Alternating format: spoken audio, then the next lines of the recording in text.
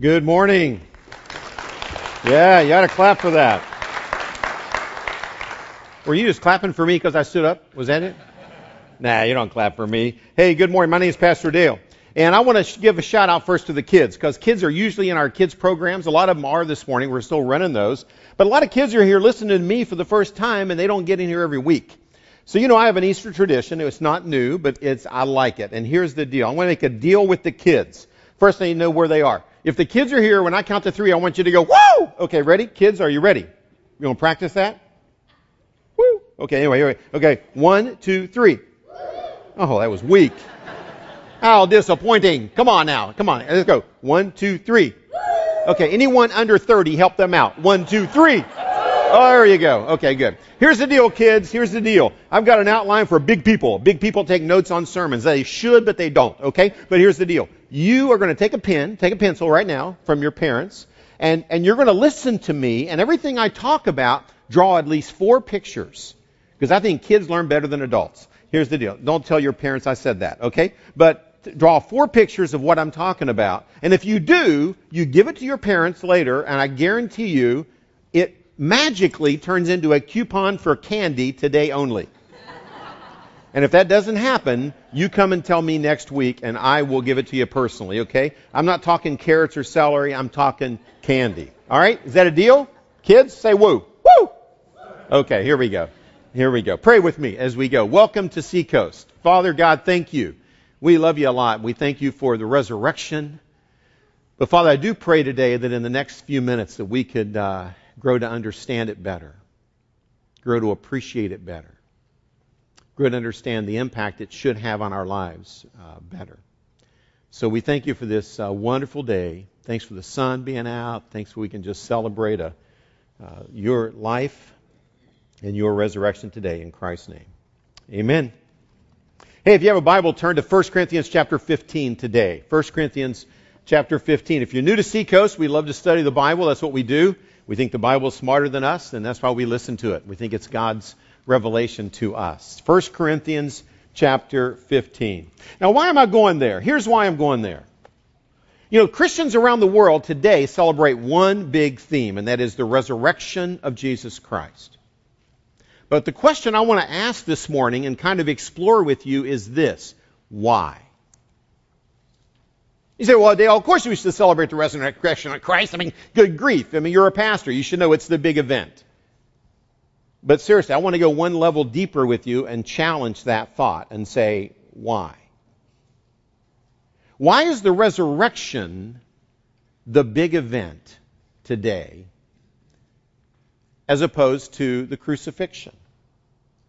A lot of you men and women are kind of dressed up today. You're looking nice, okay? You're looking nice. And a lot of times if you put on some jewelry, a very common thing for followers of Jesus, like myself, my wife, will put on some jewelry, and a lot of times it's in the shape of what?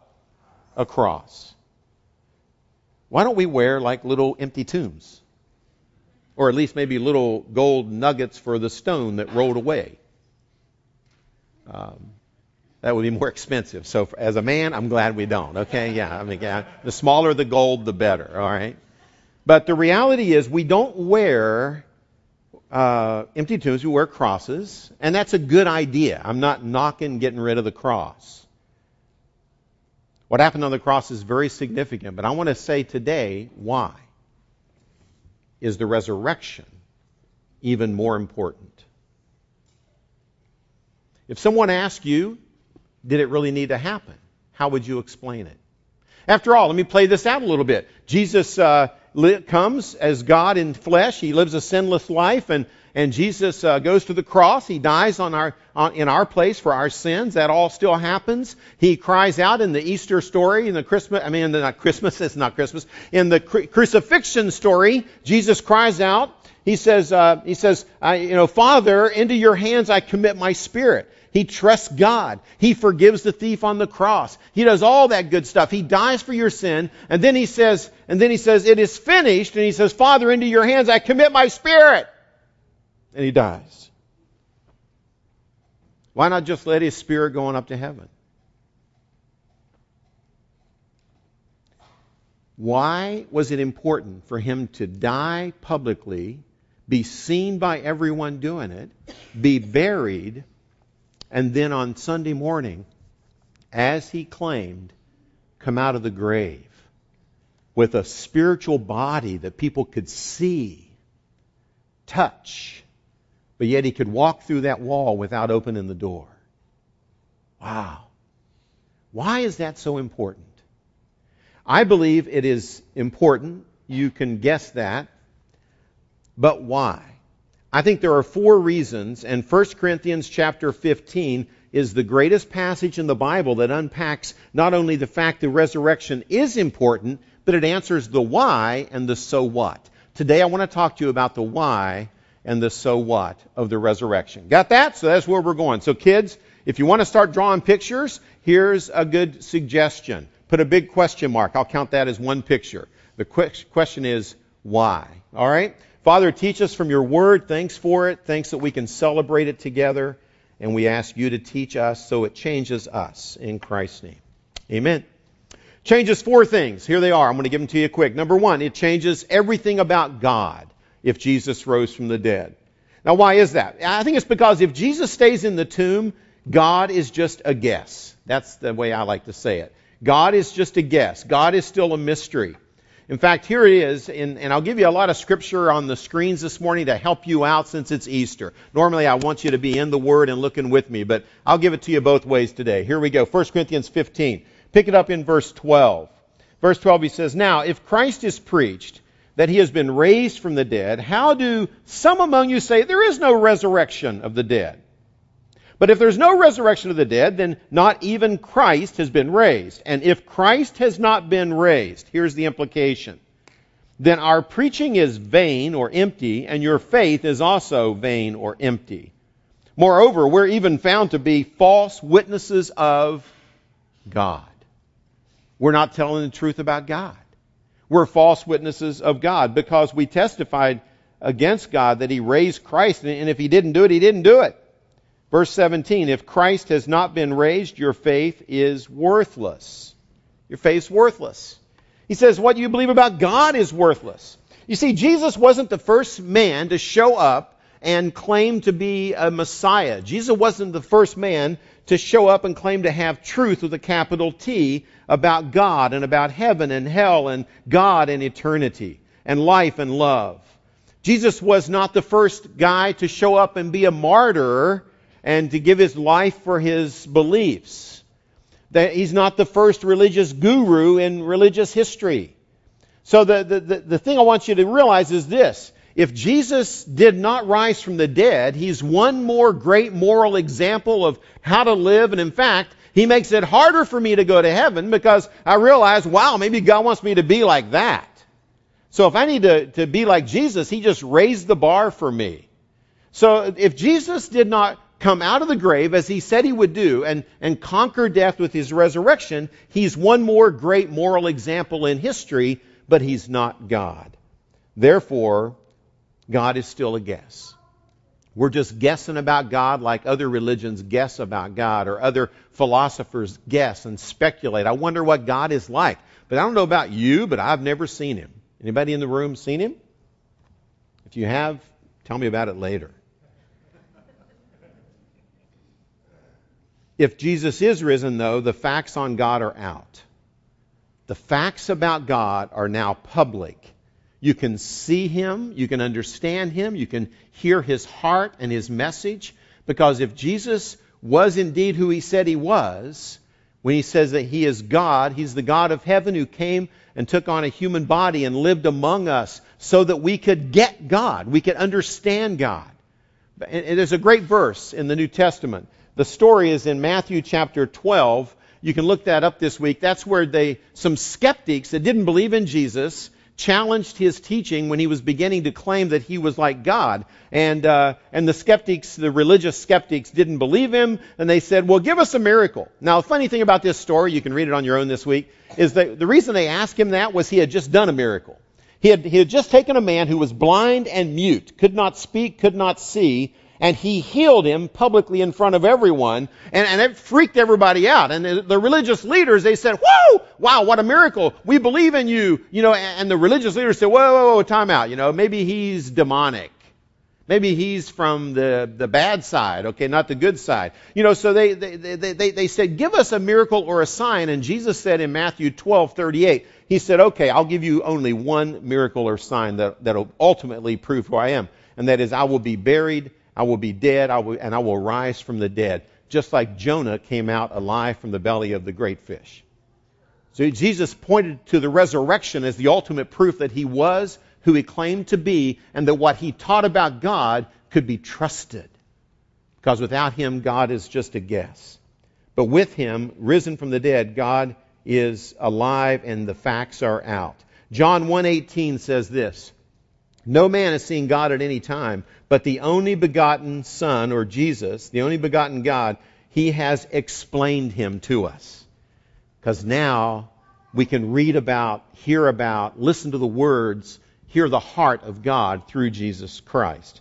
So the facts about God change if Jesus rose from the dead. Now that changes everything else.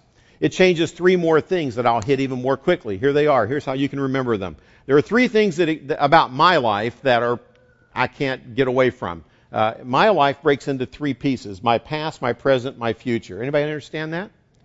Yeah. Anybody else have a fourth dimension?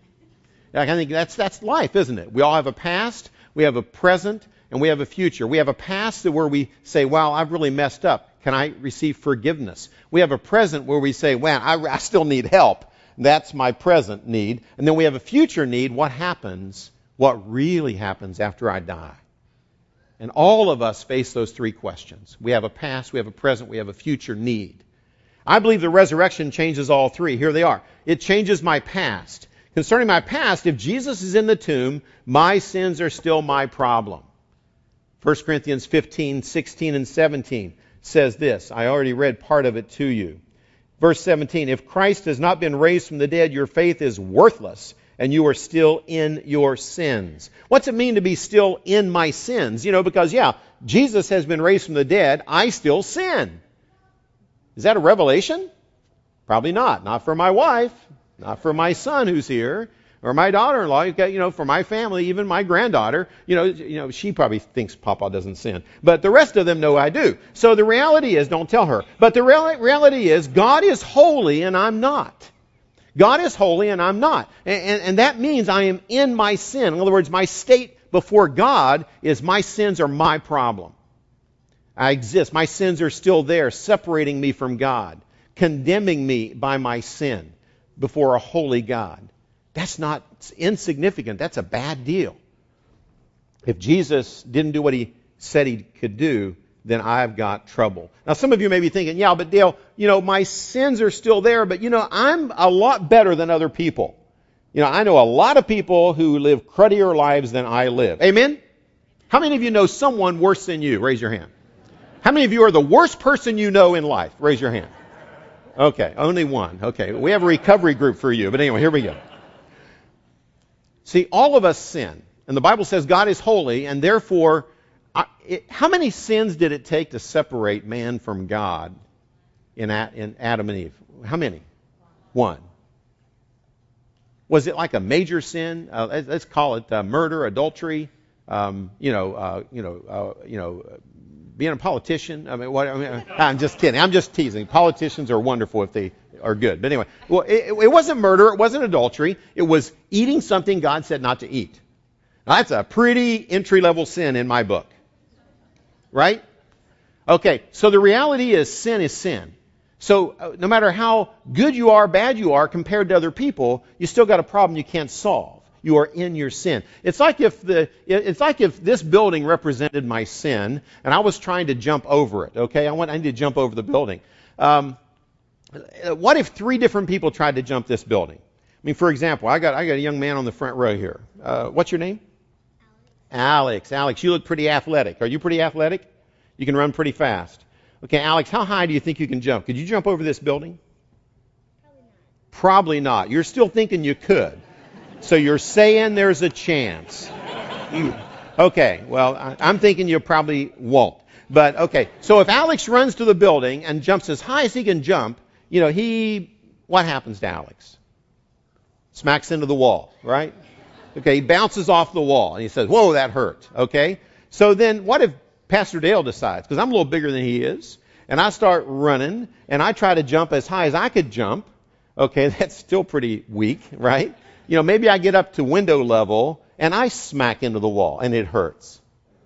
So what if the best high jumper in the history of humanity does it? What if Javier, I looked this up, Javier Sotomayor, let's go back to 1993, because he still to this day holds the world record in the high jump. Now, anybody know how high that is? How high did the best jumper in the world ever jump? What? 18 feet? No, this is not the pole vault. This is the high jump. Anyone else?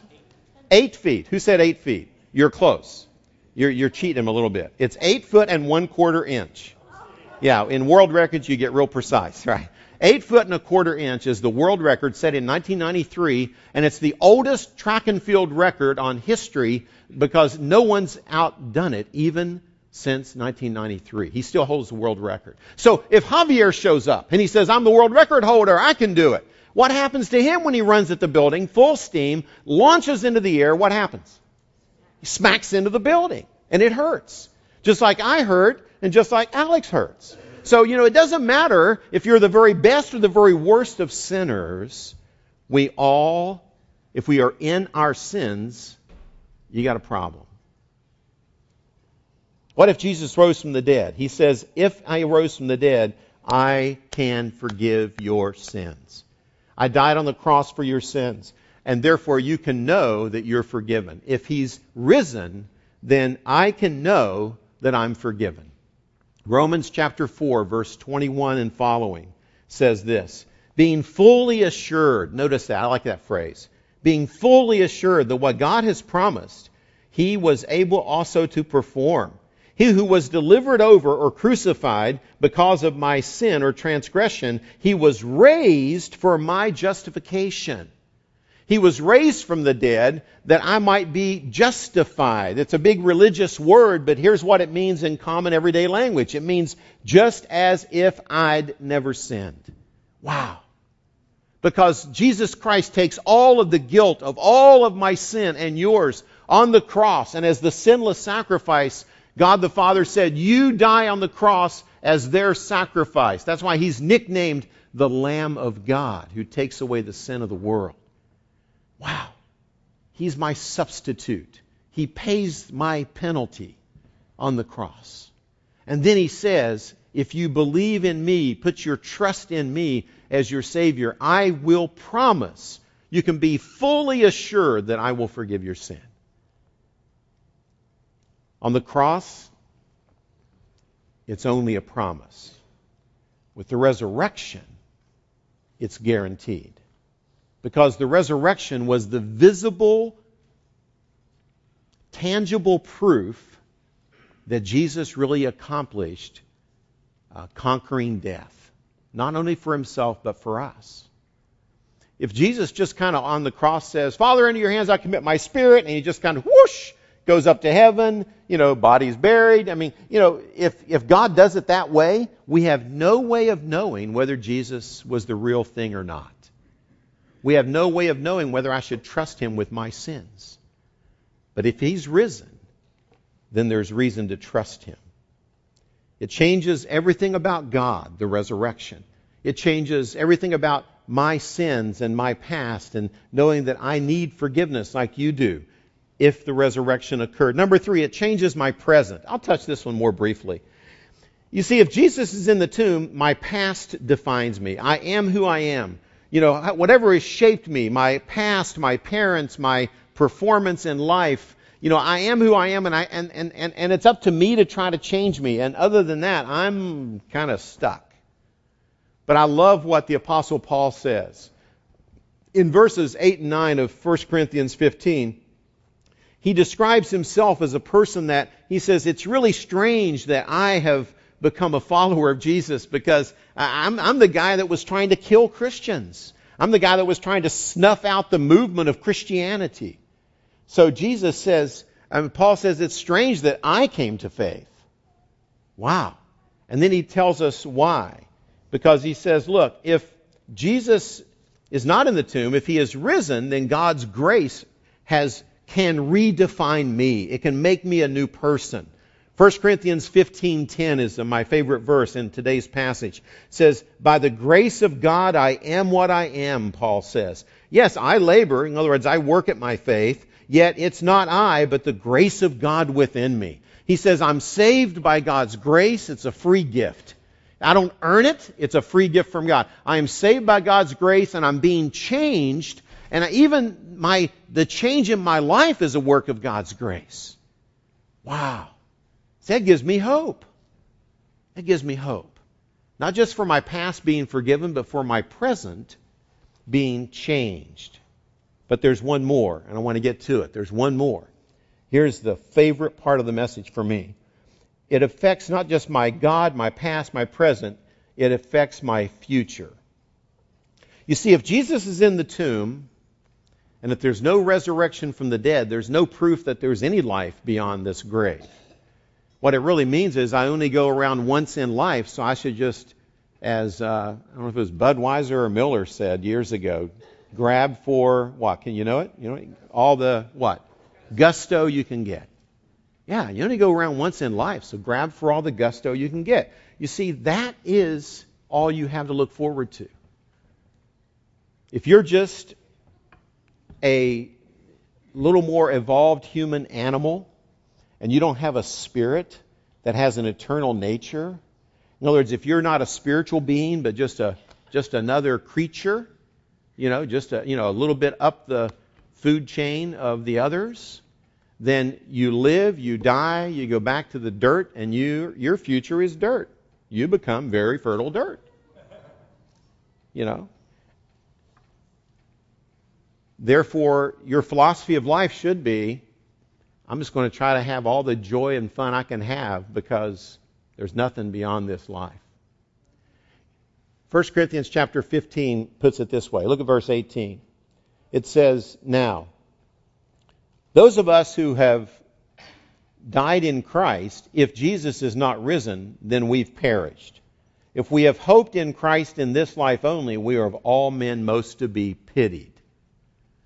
In other words, if we've put our hope in Christ and Christ helps us with this life only but not the next life, then we bought into a lie and people should feel sorry for us. We should be pitied. Look at verse 32. He talks about how this affects our worldview. He says, if the dead are not raised, verse 32, let us eat, drink, for tomorrow we die. That's it. See, we're here today to tell you there's more to life than this side of the grave. And Jesus said, I'm going to be buried. I'll die. I'll be buried. I'll rise from the dead so that you see what your future looks like. If Jesus is in the tomb, you only go around once in life.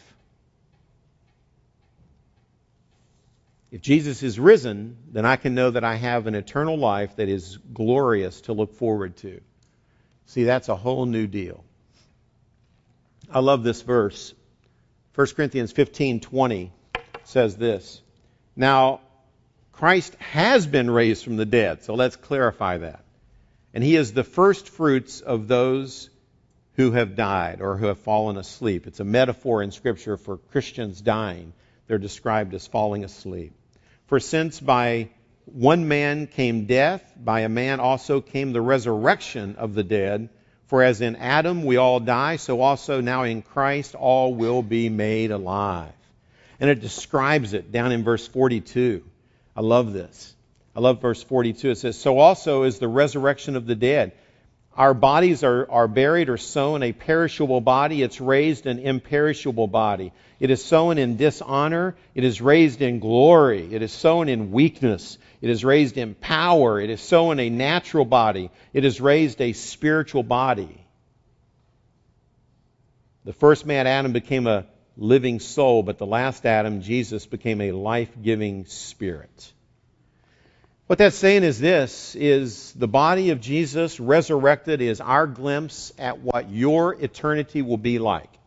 That you will not be Casper the Friendly Ghost or any other ghost or winged creature floating around the clouds. The Bible describes your eternity in Christ as having a resurrected spiritual body that someday God will bring forth miraculously to be united with your soul that never dies. Because if you have Jesus Christ as your Savior, the moment that your body dies, your soul doesn't die for even a moment. It just transfers residence to the presence of God and to heaven. But then someday you'll also receive this thing called a resurrected body. This kind of freaks me out almost, but it's really cool. To imagine me perfected in my body. Now, none of you have seen the perfect Dale. Becky married him, yeah.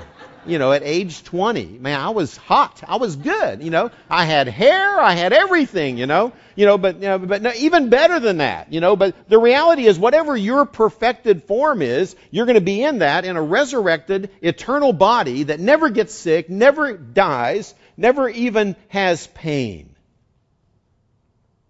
And like Jesus' resurrected body, you can be in one place one time and say, I think I'll go to L.A. I'm there.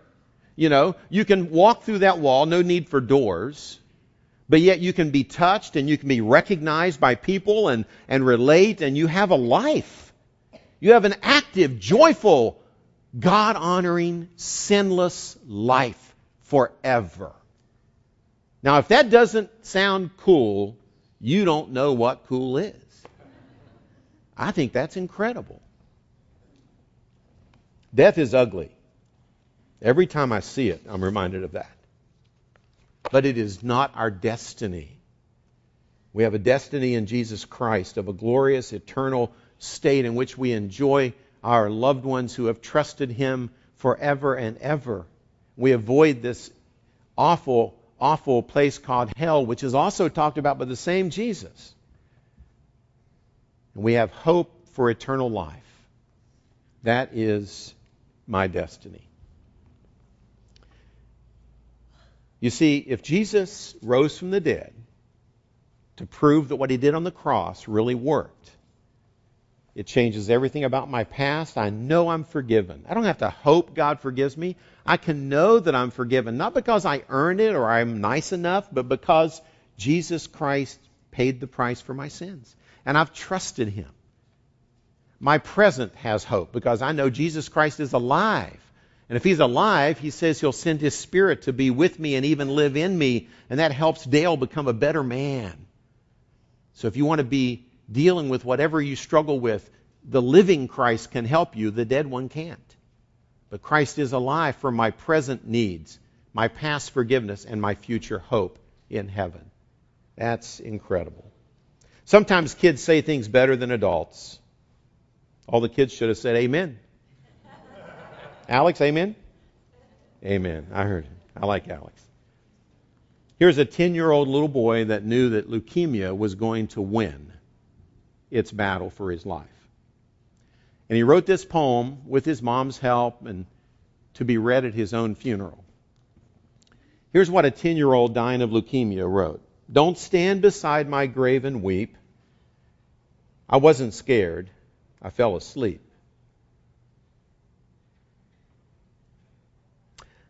I left my body that for years imprisoned me and caused me tears. I'm in a place of constant joy, no more pain for this small boy. Now I'm free to run and play. I find new riches every day. See, I'm with God forevermore. He welcomed me at heaven's door. Because I trusted in His Son, and my salvation then was won. When Jesus died upon that tree, He died to pardon you and me. All I had to do was say, Dear God, please take my sin away. I'm just a little boy. I'm just a little boy, but know that what the Bible says is so. I hope that someday you will be in heaven with God and Christ and me. Yes, I was sick. My body died, but not the me that lived inside. I went to heaven to be with God, but that's just my shell beneath the sod.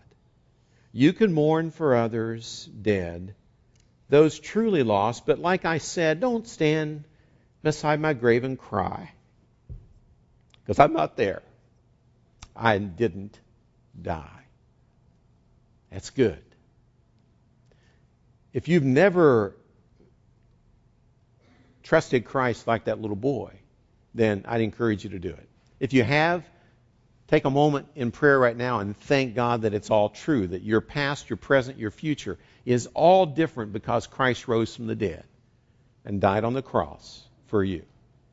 If you've never done that and you are here at church because it's Easter and mom, dad, grandma, grandpa, whatever encouraged you to come, or maybe it's just your tradition, make Easter more than a tradition.